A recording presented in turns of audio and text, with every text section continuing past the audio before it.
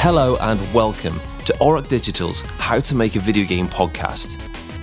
Here, you'll be entertained, informed and enlightened by the many goings-on within the studio as we introduce you to our projects, our colleagues, and give you a little insight into how we operate. Thanks for listening in. We hope you enjoy today's episode. How to Make a Video Game, the podcast, the podcast. My name is Matthew. I'm the audio designer for Auroch Digital. Back in, I would normally say back in the studio, but not at the minute. Back working and recording remotely with the wonderful Jess Rutland. How's it going, Jess? It's going well. It's going well, Matt. When I say the word ogre to you, what immediately comes into your head? Well, using the most obvious thing, I'm thinking of one very big Shrek, the ogre that is Shrek. Not in any way attached to what we have been talking about in this season, of course. Am I correct in saying that? I think so.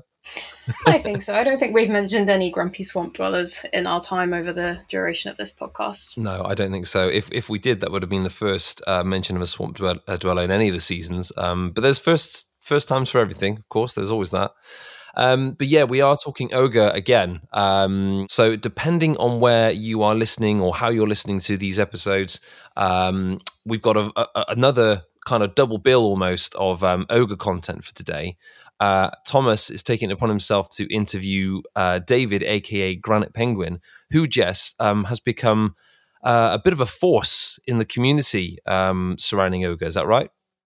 Absolutely. David has been really just a force of nature for Ogre. They've been part of Auroch Digital's community for ages. They have now, we'll talk a little bit more in the interview later, but they're now a line editor for Ogre. So they're now part of the Ogre team. They are there at the baseline, shaping the game and its future and its lore, which I think is absolutely incredible. They've been so helpful in, helping us identify any bugs or anything that we've wanted to do in terms of design elements for the PC adaptation of the game that we've created. So, I mean, huge thank you to David for all the help and support that they've provided. So I'm really excited to have them here today and to talk to them more about their journey as going from, someone who's passionate about a game or about a theme or a hobby that they love, and to now be directly involved with it. I think that's quite a remarkable journey to be able to go on to. Yeah, it's going to be really cool to learn about that trajectory. As you say, if you are a player and you start off playing a thing, you're a fan of that thing, and then this snowball effect just occurs, and towards further down the line of that, a role comes out of it. I mean, it's a fairy tale to many. So it's going to be really interesting to hear about that. But just before we go to Thomas's interview with David, how important is that for a development team and a game or an IP to have one, maybe more people who they kind of almost transcend the community? They're community players and everything, and that's fantastic. It really is. But they sort of transcend that and they go further, they go deeper. They almost kind of become part of the matrix in that respect, where they are on the inside of that game. They know it almost better than the developers do, because they'll know it like on a design level. Maybe they have experience in game development too. But how important is that for a studio to have one or many people like that take it upon themselves to go further? I think it's really, really important and really valuable. We can see the results whenever we've done any surveys after alphas and betas that we've run. We've recently run an alpha for Brewmaster, and the feedback that we got from our community over the duration of that alpha was so incredibly insightful and helping the development team make decisions, critical key decisions, where they thought, this is a future we'd maybe like to include, but we're not sure. It really helps gain insight over to things that fall into that category. You often in games development, exactly some things, exactly, yes, I want to put these into the game. We're definitely going to do this. This is more than achievable. And then you've got your, no, definitely not, cut it out, not going to bother with it. But then you've always got these few ideas that kind of float around in the middle, and you think, oh, maybe we can make it a stretch goal, or maybe we should think about it, but actually, is there really that appeal to the gamers for this feature to be included in the game? And to have someone like David in David's position who can take that attitude and understands the player perspective completely, first and foremost, and then has that liaison and that insight into the game development side of things to then say, actually, as a player, as a consumer, this is what we would like and this is the direction we'd like to go in, but can also acknowledge the development side of it as well, and to say, this is why this might be difficult to do, or this is why this is unrealistic to include in the game. And then it makes them perfectly kitted out to find the compromises. I think they become the perfect compromise solver in these situations. I think that was by and large the most perfect way to put it. That was one of the best sub introductions to Thomas's interview with David, which we'll go to in a second. You're absolutely right. It's so valuable to have someone like that on the inside that does go deeper and gets to know the game on such a level that they're almost looking at it more than just a player. Of course, that's important. We want people to play games and just enjoy what we make, what we develop.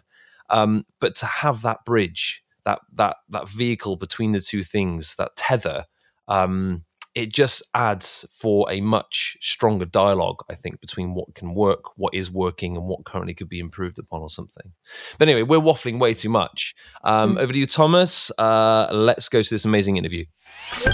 So in this episode, we're going to be talking about Ogre, not the Beast of Legend, but the classic board game by Steve Jackson, which was released in 1977, and we did an adaptation of in 2017. If you've not listened to the previous episode of the podcast, which is an interview with Steve Jackson himself, it's a brilliant interview, and we thoroughly recommend grabbing that first before you listen to this one, which carries on the Ogre story, interviewing another member of the Steve Jackson Games family, David Rock, who will no doubt introduce himself shortly. But as I say, if you don't know what Ogre is and you're wondering about it, jump back an episode to that. If you have listened to that, or you're well in, you know what it is, then stick around for the next part. So I would, with our extreme pleasure, that we welcome to the Auroch Digital podcast, David Rock, who is a long-time Ogre player and fan, and has lots of important connections to the game that we're here to chat about. But I think the best person to introduce that is yourself, David. Could you tell us a little bit about yourself and how was it you got into Ogre? No, I'd love to. Thanks. As you said, my name's David. Many people will probably better recognize me from various forums as Granite Penguin. I've definitely been playing some form of Ogre for literally almost as long as I can remember. It's been so long, in fact, the exact year is a little fuzzy, but it was around 1978, 1979 when I first got GEV, which is the standalone sequel to Ogre. I got that for Christmas from my uncle when I was about 8 years old, and that same Christmas he also gave me the basic D&D set. So I blame, that was a good haul. Yeah. So I blame him. I blame him for everything. But to be fair, he just opened the door. I'm the one that ran through it. It's not a stretch at all to say that the Ogre line in general has had a big hand in shaping how I play games. I also come at it from a slightly different angle than most people do. Most people talk about Ogre, but I actually started with GEV, which was the second game that came the year after Ogre did. It's kind of interesting because it's a sequel, but it's also a standalone game, so you can play it completely by itself without knowing anything about Ogre, which is how I played it for almost 10 years. I didn't actually have rules for Ogres until the deluxe edition and the Apple II version that I got in 1987. So, right. For me. So could you? Yeah, go ahead. I was going to say, could you tell us a little? So in the introduction to it, I talked a little bit about the differences between GEV and Ogre, because in the video game version, you can play classic Ogre and you can play the GEV rules. But as somebody well enmeshed in that, what would you say that the main differences for a player between like classic Ogre, like the original edition, and GEV or GEV Ogre? Yeah. So the main difference is the original Ogre focused on the asymmetric warfare of a bunch of traditional armor units and infantry defending against a single monolithic ogre, where GEV is more conventional warfare. So the scenarios that came with that and the units that came with it expanded the range of unit types a little bit, but it also introduced a lot of terrain. So you add water, forests, streams, roads, so you get road bonuses, towns that give defense bonuses, and can impact movement. So it was focused a lot more on a more traditional wargaming, conventional forces versus conventional forces, working on the armor units rather than the ogres. So you could use those rules to expand ogre if you had it, but you didn't need that to play it. So that's great. Thank you. Sorry, you were telling us just before I interrupted you that you didn't actually get ogres in your gameplay until the Apple II version and the edition that came out in, what was it, 82? You said 87, 86 or 87. Yeah. The deluxe edition of ogre was basically just ogre on a slightly larger map, and it had little cardboard standees for the units. It's actually, size-wise, it's my favorite format because it's a little bit bigger, so using the original half-inch counters fit just a little bit better in the hexes. So it's a nice layout for it. But that one's kind of a weird one-off. But it was actually that and the rules from the Apple II version where I finally got to see what the actual rules for using an ogre were. GEV actually came with a Mark IV ogre. It came with stats for it, but the little details like how attacking treads works and stuff like that, that those are the pieces that you needed ogre to understand. I was able to infer most of what the rules were because the majority of the units, you're dealing with the components that have the same attack and defense and that kind of thing. It was just the little details that I couldn't quite figure out. So because of that, my slant when I think about ogre, I'm usually thinking about it GEV first because I like playing the conventional stuff a lot more than playing with ogres, to be perfectly honest about it. I've obviously had 30 years of playing with ogres as well. It's just that, the seeds were planted early on. Yeah. And then, so, after that deluxe edition comes out and you're playing that and ogre, your interest in it continued. Where did you go with the game from there? Well, one of the things that was always nice about having the computer version is I could actually play by myself. But one of the shortcomings from the Apple II stuff was it was only ogre, and you could play only the conventional units defending against an ogre. Being able to play as the ogre wasn't an option. So that was actually one of the things that was really nice about your edition when it came out, because it gave you more flexibility on what sides you could play as and that kind of thing. So, that was one of the things I was really looking forward to when it came out. Over the years, they've had a couple expansions that came out throughout the 80s that I picked up along the way. So I had GEV first, then I picked up Shockwave. And again, it's interesting because I got Shockwave before I got Ogre. So the geomorphing maps so that you could have larger playing fields, the introduction of cruise missiles and lasers and some other units, which for me is interesting because I'm not actually a huge fan of lasers because they added more complications with line of sight. And one of the things that I really like about Ogre for the most part is that there is no line of sight issue. If you're in range, you can hit. Yeah. It makes it simple. Yeah. You don't have to worry about anything. So throughout the years, Yeah. you got more. When Battlefields came out, that gave you more options for more maps to recycle a lot of your older scenarios. So it was really kind of neat. The irony of it is when you think about what makes Ogre a fun game to play, and one of the reasons why it's lasted as long as it has is because in the 70s, wargaming on hex map setups were things that could take hours or days to play.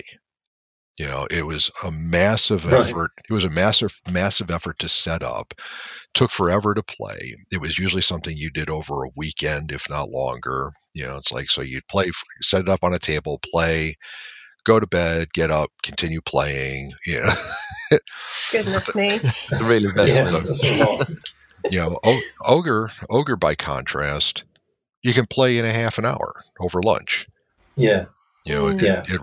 It really distilled it down to, just the essence of what it was to play the game. So you got just enough to get your fix, but you didn't have to invest a weekend to enjoy it. Yeah, I mean, for me, that was one of the things that I loved about, so I got the little box set edition, which I think is, I want to say second edition, maybe third edition, but it was the fact that you were in combat really quickly. It wasn't many turns before the fighting had started, and that's what I wanted, the kind of clash of units. I mean, what would you say your elevator pitch as to why somebody should play Ogre? You've obviously played it a lot, and you're a big fan of it. If somebody's saying, "Well, I've heard of this thing, but I'm not sure I should check it out," what would you say to say, "Yes, check it out"? Well, I mean, one of the things that I'd really look at is it's not a complex game, but it's not a simple game. There's a lot of underlying things with it that make it more interesting than it looks like it might be on the surface. One of the big factors with it is it has huge replayability, because not only do you have the handful of scenarios that come with it out of the box, but it's intentionally designed to allow you to make up your own scenarios. If even with just the original Ogre set that's focused on an ogre versus a bunch of other things, even in the original version, you could still have smaller conventional versus conventional forces, or you could have smaller ogres versus larger ogres that are helped by some other conventional forces. So you've got a really wide range of things you can play with. And for me, it's always been kind of interesting because it's a way to get a quick game in and have fun doing it. Because one of the biggest problems with traditional wargaming has always been the setup. It's like if it takes me an hour just to set the board up, that's a barrier to entry. If I can sit down and set up in literally 2 minutes and start playing, that's huge. Yeah. And just digging into that a little bit, I think that for me, I would 100% agree that Ogre's deceptively simple in the best way of that, as in it's like you say, it seems simple, but it's actually really complicated. And as one of the people working on the digital version of it, I think we appreciated that in the harshest possible way, in that loads of those kind of rules that create this emergent complexity, it means there's lots of edge cases and things like that, which are great when you're playing the game because they create interesting outcomes. They're hard work to develop it because you have to encode for all of those different outcomes. I mean, you must have encountered that yourself in playing it, all the different ways things can pivot because of those combinations of systems coming together. Yeah. And, subtle changes over the years where, this rule was modified in whatever year that water edges now behave like streams. The original version of GEV, they didn't. Going from the river to the clear terrain, you just did it. They added later on that water edge is a stream, so your GEVs have to stop before crossing, like they do for regular streams. And little changes like that have a huge impact on how the scenario plays out, how it's balanced.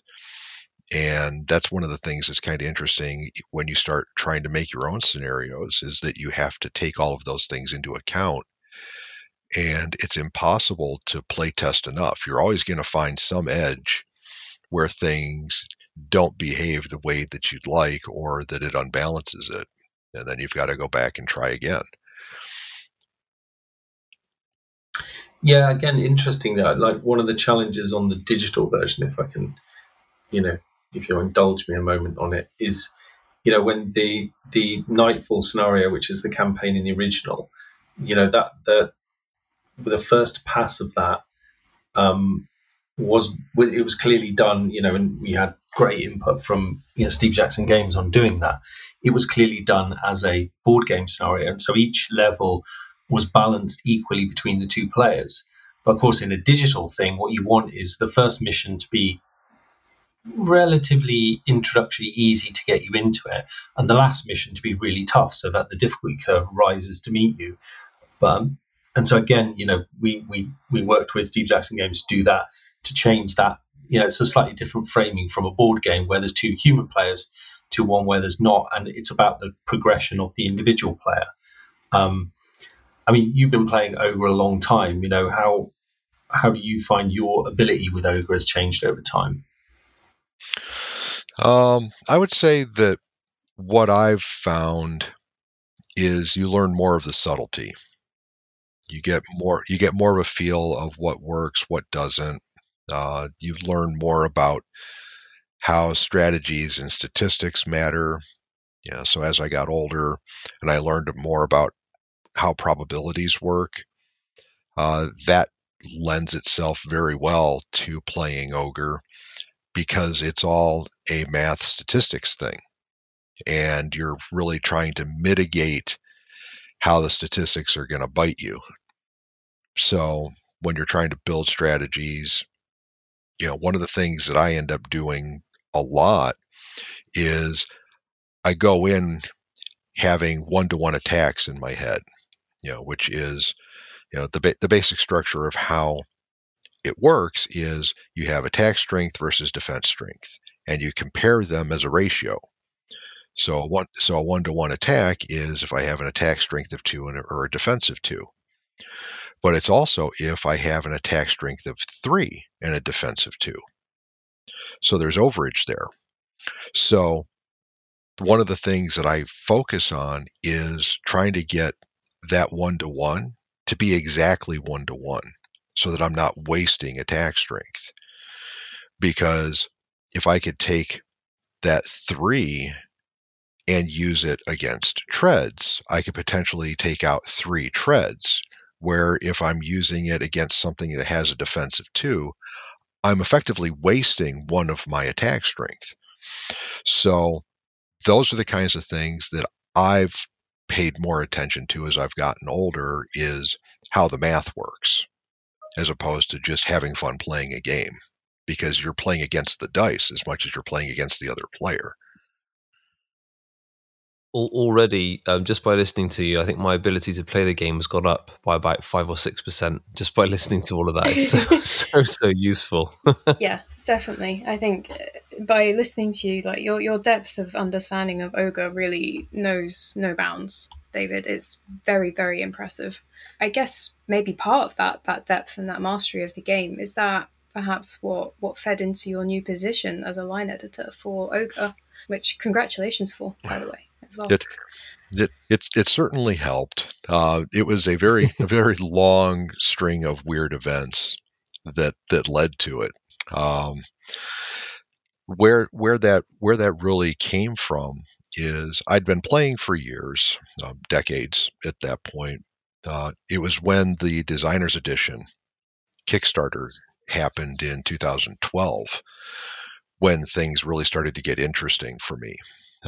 Because what ended up happening is, as a result of that Kickstarter, I got involved in Steve Jackson Games' Men in Black program, which is a volunteer arm of people that go out to conventions, FLGSs, which are the friendly local game stores, uh, to demo games to people and show them different things that they have. So a lot of it is about us getting out and being able to play, but it's also so that other people can experience things like Ogre and Munchkin and now Car Wars.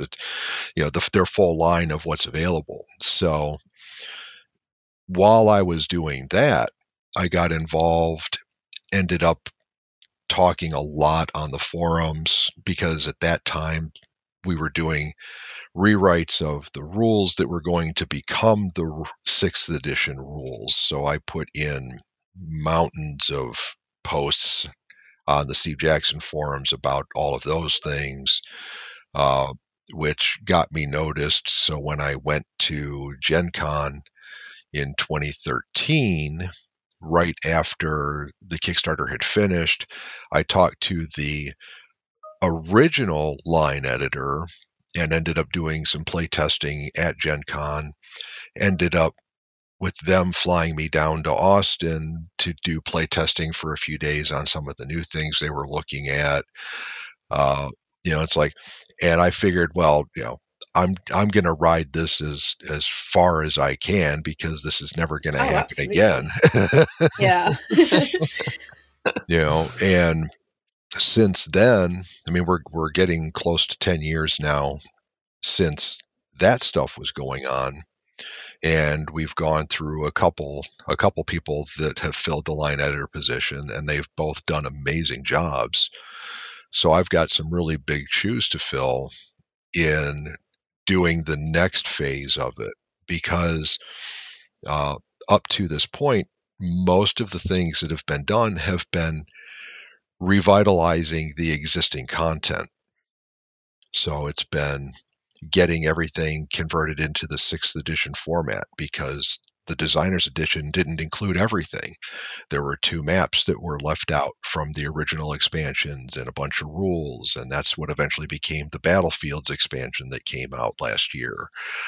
But now we've more or less exhausted all of the existing content being recreated.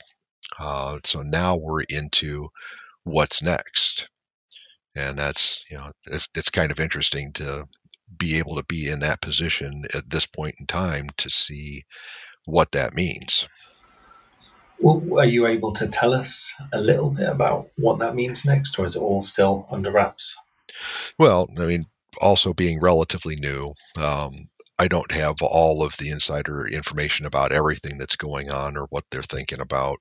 But the 2 things that I am aware of, that I know are things that they want to do, are the Ogre Miniatures Set 4, which is the Combine units.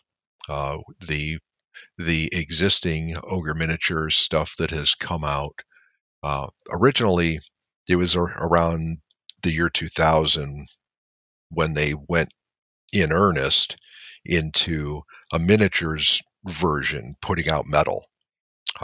There were a handful of metals that were put out earlier than that, but the real push for Ogre Miniatures as a full rule set and metal to buy was around 2000, which it is kind of interesting because that's one I completely missed. But that was early internet. You don't really, you're not aware of things as much. I mean, that was something that was kind of interesting with games in general. For me growing up in the 80s, you only played what you were aware of. And, there were a lot of things you just didn't know existed or couldn't get because they weren't at your local store. Or you did mail order. And, as a 13-year-old trying to talk your parents into mail ordering something, it's like, well, that's a whole different experience than being old enough to do it yourself. Or the self-addressed stamped envelope. It's like that's gone the way of the dodo a bit. things are much more immediate now. Yeah, sure. But so Ogre Miniatures, they started with a couple of Kickstarters to really get that going again over the last couple of years. They're doing that in plastic now. They've done the majority of the European units, which for me are still the only design that really exist, because those are the designs that come from Winchell Chung's original drawings that are in the original rules. And a GEV is always going to look only like this to me, even though it has had a different design for the Combine units for almost 20 plus years. So it's just, I mean, is it, just as a brief segue, I wonder if you could just explain, the Combine and the factions that exist within the Ogre timeline for any listeners who aren't quite as au fait for it. Yeah. So originally there weren't any. Those are things that have developed over time, but they basically represent the two primary forces in the Ogreverse of what the last war is supposed to be. So you have the North American Combine, which is, for all practical purposes, all of North America and the UK. And then you have the Pan-European Alliance, which is the rest of Europe. So those are the two primary forces that are involved in the battles that you're talking about with Ogre. There are a lot of other smaller groups that have developed up through some of the lore over the years, but those are the two primary ones that define what a battle in Ogre typically is. And it's also important that it's mostly the Combine side where the ogres come from. There are ogres on the PE side, but those are things that were developed in response to things that were coming from the Combine forces. And the original concept was effectively a Combine ogre attacking a PE command post being defended by PE units. So, so the original artwork around that was centered on what do PE forces look like? What does an ogre look like? And in GEV, you still didn't have a real separation. I mean, for me, the only difference was whether the counters were white on blue or blue on white. It wasn't even one force or the other at that point. So visually, the only reference I had was, this is what a heavy tank looks like. This is what a GEV looks like. And the implication was that both sides look the same. It wasn't until the miniatures when they made distinct designs for each side. So, I was playing for 20 years with a single view of what things looked like. And it wasn't until 30 years that I actually saw that there were different designs, because I completely skipped the miniatures the first time around. Yeah. The miniatures version, actually, there was a version of Ogre, wasn't there? That was explicitly a miniatures game. I actually got a copy of it. Yeah. I don't know if you played that and can talk to that version at all. Yeah. Roughly speaking, there's a pretty direct analog between the hex map board game version and the miniatures version. But, and typically you can say, well, a hex on the hex map is roughly 2 inches under Ogre miniatures. And if you played it with just that, you'd be fine. But there are a lot of more classic miniatures wargaming aspects in Ogre miniatures that exist only in Ogre miniatures. So talking about a lot more line of sight issues and different types of damage and size restrictions on can I cross this bridge, which is, interestingly enough, a discussion that's come up recently in some of the forums about how does this work and, is this bridge not big enough kind of things. And it's like, well, the answer is both, or neither, depending on which rules you're using. So, there's definitely very strong camps of people that play the board game or people that play miniatures. There are some people that do both. But for the most part, they are very much two distinct living organisms. And it's very possible that a lot of people that bought the miniatures, really, they're just using them to play the board game with miniatures, which is not the same thing as playing Ogre miniatures, because there are miniature specific quirks in the rules that make a very considerable difference on how you play it. No, that's really useful information. Thank you. And then as a final thing to ask you, I wonder, what's your favourite attack strategy in Ogre? What hints and tips would you give people in playing the game, either if they're mounting conventional infantry or if they're the Ogre or some combination? What's the stuff you use? Well, I mean, if we're talking about just classic Ogre, it depends on defending or attacking. But if I'm defending in a classic game, I tend to go with the balance of my forces being heavy tanks and GVs. I almost never use howitzers. Two heavies give you more potential damage. That's an combined attack strength of 8 versus 6. They can move. They have a D3, so they're harder to kill. And it never fails that the dice hate me when I try to use a howitzer. It's like, here's this one giant shot I'm going to take, and hey, yeah, I missed, because that's just how it works for me. That's so gutting as well when you've got a couple of howitzers and you've got that kind of run when the Ogre's got to pass them or hit them, and you do rubbish rolls. It's so gutting because that's it. You spent points on that thing, and you've lost the window of opportunity because it can't move. It's so frustrating. Yeah.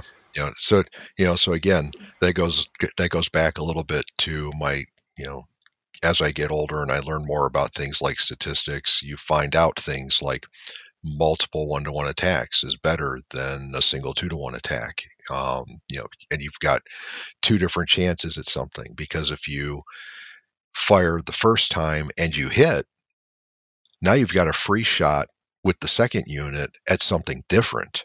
So you could potentially do more damage than trying to load up on an individual attack. Now there are cases where you must destroy that thing now, where combining a whole host of stuff to try to get a 4-to-1 to guarantee you're going to hit it kind of thing. But even with that, a 4-to-1 is still on the chart. I'm going to roll a 1 and I'm going to miss. Yeah. So, that's, for me, that's always in the back of my head. But as far as general tactics against an ogre, I'll try to line up as many things as I can just outside of secondary range, because I need to rush as many units as I possibly can at once and take as many shots as I can at once. I'll typically target the main battery first to try to cut down on its effective strike range. I'll completely ignore missiles because there's only a handful that you have to worry about, and those will typically get used up with your units getting destroyed anyway. So, that's just as good as taking a shot at it and destroying it. And the secondaries I will just ignore, because in Ogre, you have to realize that the game is about stopping it. The treads are everything in the game. If you don't stop it, and it has no weapons, it will still run over your command post and you will lose. You must stop it. So that is the only thing on the Ogre that is a mandatory thing to destroy. So if you can get, and especially with GEVs, if you can get it down to where it has only secondary batteries, which have a range of 2 hexes, and you can reduce its movement to 2 hexes per turn, because it goes in steps. So for a Mark V, it's every 20 units, it'll drop by 1 hex. So it starts at 3 hexes per turn, lose 20, it goes to 2 hexes, lose 20, it goes to 1. And the Mark III, it's in steps of 15. If you can get it to where it can only move 2 hexes per turn, and it has no main batteries, the GEVs are essentially invincible, because they can move in, fire, and run away and get out of range and never be shot at. But you've got to get to that point, and movement is everything.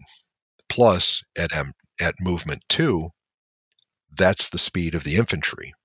As long as the infantry can keep up, they can keep attacking. If the Ogre just runs by them, they're just going to get left behind and be useless. So it's balancing, how many things you want to die by versus how quickly do you want to destroy the treads is what the game really boils down to. When you start talking about the Ogre side, it's all of those things in reverse. Don't let 10 units come at you at once. Try to peel them off one at a time. Try to isolate one off in a corner. Go sideways. Don't go straight ahead. Make them come to you instead of you going to them. You've got all the time in the world as the Ogre. Your job is to get to the command post, but you're a computer. You don't care how long it takes. And your opponents will get frustrated and then attack you. With the 2 units that they have, you crush them and move on. The thing that I would really like to use as the Ogre is ramming. That's a great strategy. It does a little bit of damage to your treads by doing it, but trading 1 tread or 2 if it's a heavy tank that you're running into, it's an extra attack that you get to do during your movement phase. So it's an out of phase attack to disable or destroy 1 more thing that you can then go back and clean up later if you want to. So, that's a great strategy. That lots of great stuff in there, and would heartily recommend people go to either Steve Jackson Games on the website. You can actually download the rules and everything from there. There's a free PDF of all the rules. You can buy a copy of Ogre off them, and it's a fantastic game, and you should have it in your collection if you don't. And also you could pop over to the Ogre game page on our website and then pick up the digital version and try out some of the strategies that David's been talking about, because they're all brilliant stuff. So I want to say a huge thank you for your time today, David. I know you're a very busy guy, and so I really appreciate you taking some time out to come and share your history and insights into Ogre. So thank you for that. No, Yeah, thank you so much. yeah, Thank you. love being on. The one other nugget about stuff that's upcoming, I wanted to make sure that Ogresine 3 is something we're trying to do. But one of the things that we need is content.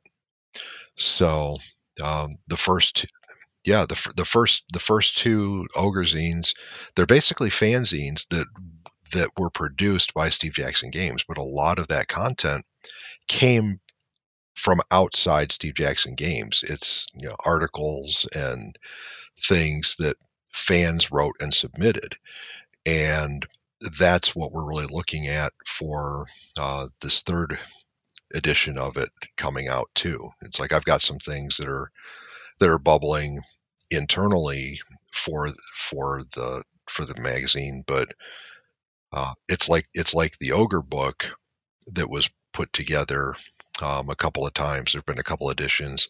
A lot of those are articles that were written in Space Gamer magazine or things that were submitted. And, it's a collection of fan material that really helps put all of that together. So I wanted to make sure that we make that everyone knows we're looking for stuff, for submissions for it, because the more that we have, the more we have to work with to put something together that's going to be great. And how can people get ideas for submissions to you or submissions themselves? That is basically sending to ogre@sggames.com. But there's also a link about writing guidelines that we can probably post someplace to go with that. We'll post it in the show notes here. Yeah. We'll put that in the show notes. So people check out the show notes. There will be the email address that was just mentioned, and also a link to the writing guidelines to check out if you fancy chucking in something into the next Ogresine. Well, thank you again, David. Really appreciate your time, and we look forward to seeing what your reign as overlord of line editor for Ogre will produce. Yeah, it's definitely going to be interesting to see what happens next. Really, really insightful.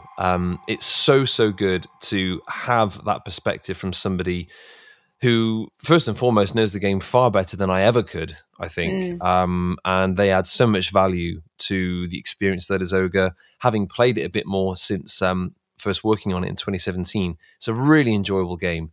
And the reason for that is down to individuals like David. So thank you, David, for your time on that interview. It was really great. Jess, it was amazing. Amazing. I'm also enamored, really. I think actual mechanics of the gameplay as well, that's been really lovely to hear that more personalized aspect of the game and how someone felt about that. It's also been great to hear about where Ogre is going next as well.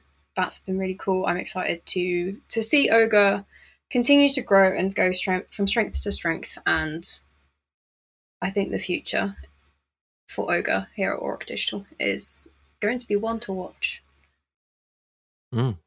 I think anything that has been around for some 30, 40 years already, clearly there's value in that IP, and there's a fan base there that worship the ground in which it is placed. And so you're absolutely right. It's going to be really exciting to see where Ogre goes next. Really exciting. It's always struck me as a bit of a game that it feels quite open. There's a lot that can be added to it. I'm not a designer myself, so please don't ask me for the specifics of what that might be. But it strikes me as that it's going to be so thrilling to see where it is in 5-10 years from now, and the legacy that it's going to build. It already has such a legacy, such a lore behind it. Who knows where that's going to lead? Fantastic stuff. I can't quite believe the level, Jess, that we're hitting on this season of the people involved. This is so good to have more color added to each and every episode. So good. Yes, so good. We've had a real collection of characters and experiences. It's been really amazing, and I love how, I would say, if I could give a word to this season, I would call it symbiotic, and I would say why. That's because we just seem to have so many people we've been working with so closely and so collaboratively with. With Ogre, we've made a digital version of an IP of a game that's been so very, very loved to so many over the last 40 years. And I think that's a really good encapsulation for why I would call this season's word to be symbiotic. Perhaps that's the subtitle to the season then. Perhaps that's something we should do moving forward. It should be How to Make a Video Game by Auroch Digital, the podcast, whatever the subtitle is. I mean, that's the longest title ever. But, it's 2021. We can do what we like. Exactly. If it works, we keep it. Who knows? 100%. Anyway, Jess, thank you so much again for your time today. It's always fantastic talking to you. And again, that insight that you bring from the biz dev side of things, it's really, really crucial to have that insight on the other side of the mirror. So thanks so much. And I will see you in the next one. Thank you, Matt. In the fast-paced realm of the games industry, the best way to keep up to date with everything happening at Auroch Digital is to follow us on social media. You can find us on Twitter, Instagram, Facebook using the handle @Auroch Digital. And we're on LinkedIn too as Auroch-Digital-Limited. We also encourage you to sign up to our mailing list to receive regular newsletters that go into more detail about our projects and to join our community Discord, who are the first to hear our updates. You can subscribe to the mailing list and join the Discord on our website, aurochdigital.com. And whilst you're on the website, be sure to check out our recruitment page under aurochdigital.com/jobs, where we post all employment opportunities. Links to all these socials and more are in the episode description. Thanks so much for listening. We'll see you in the next one.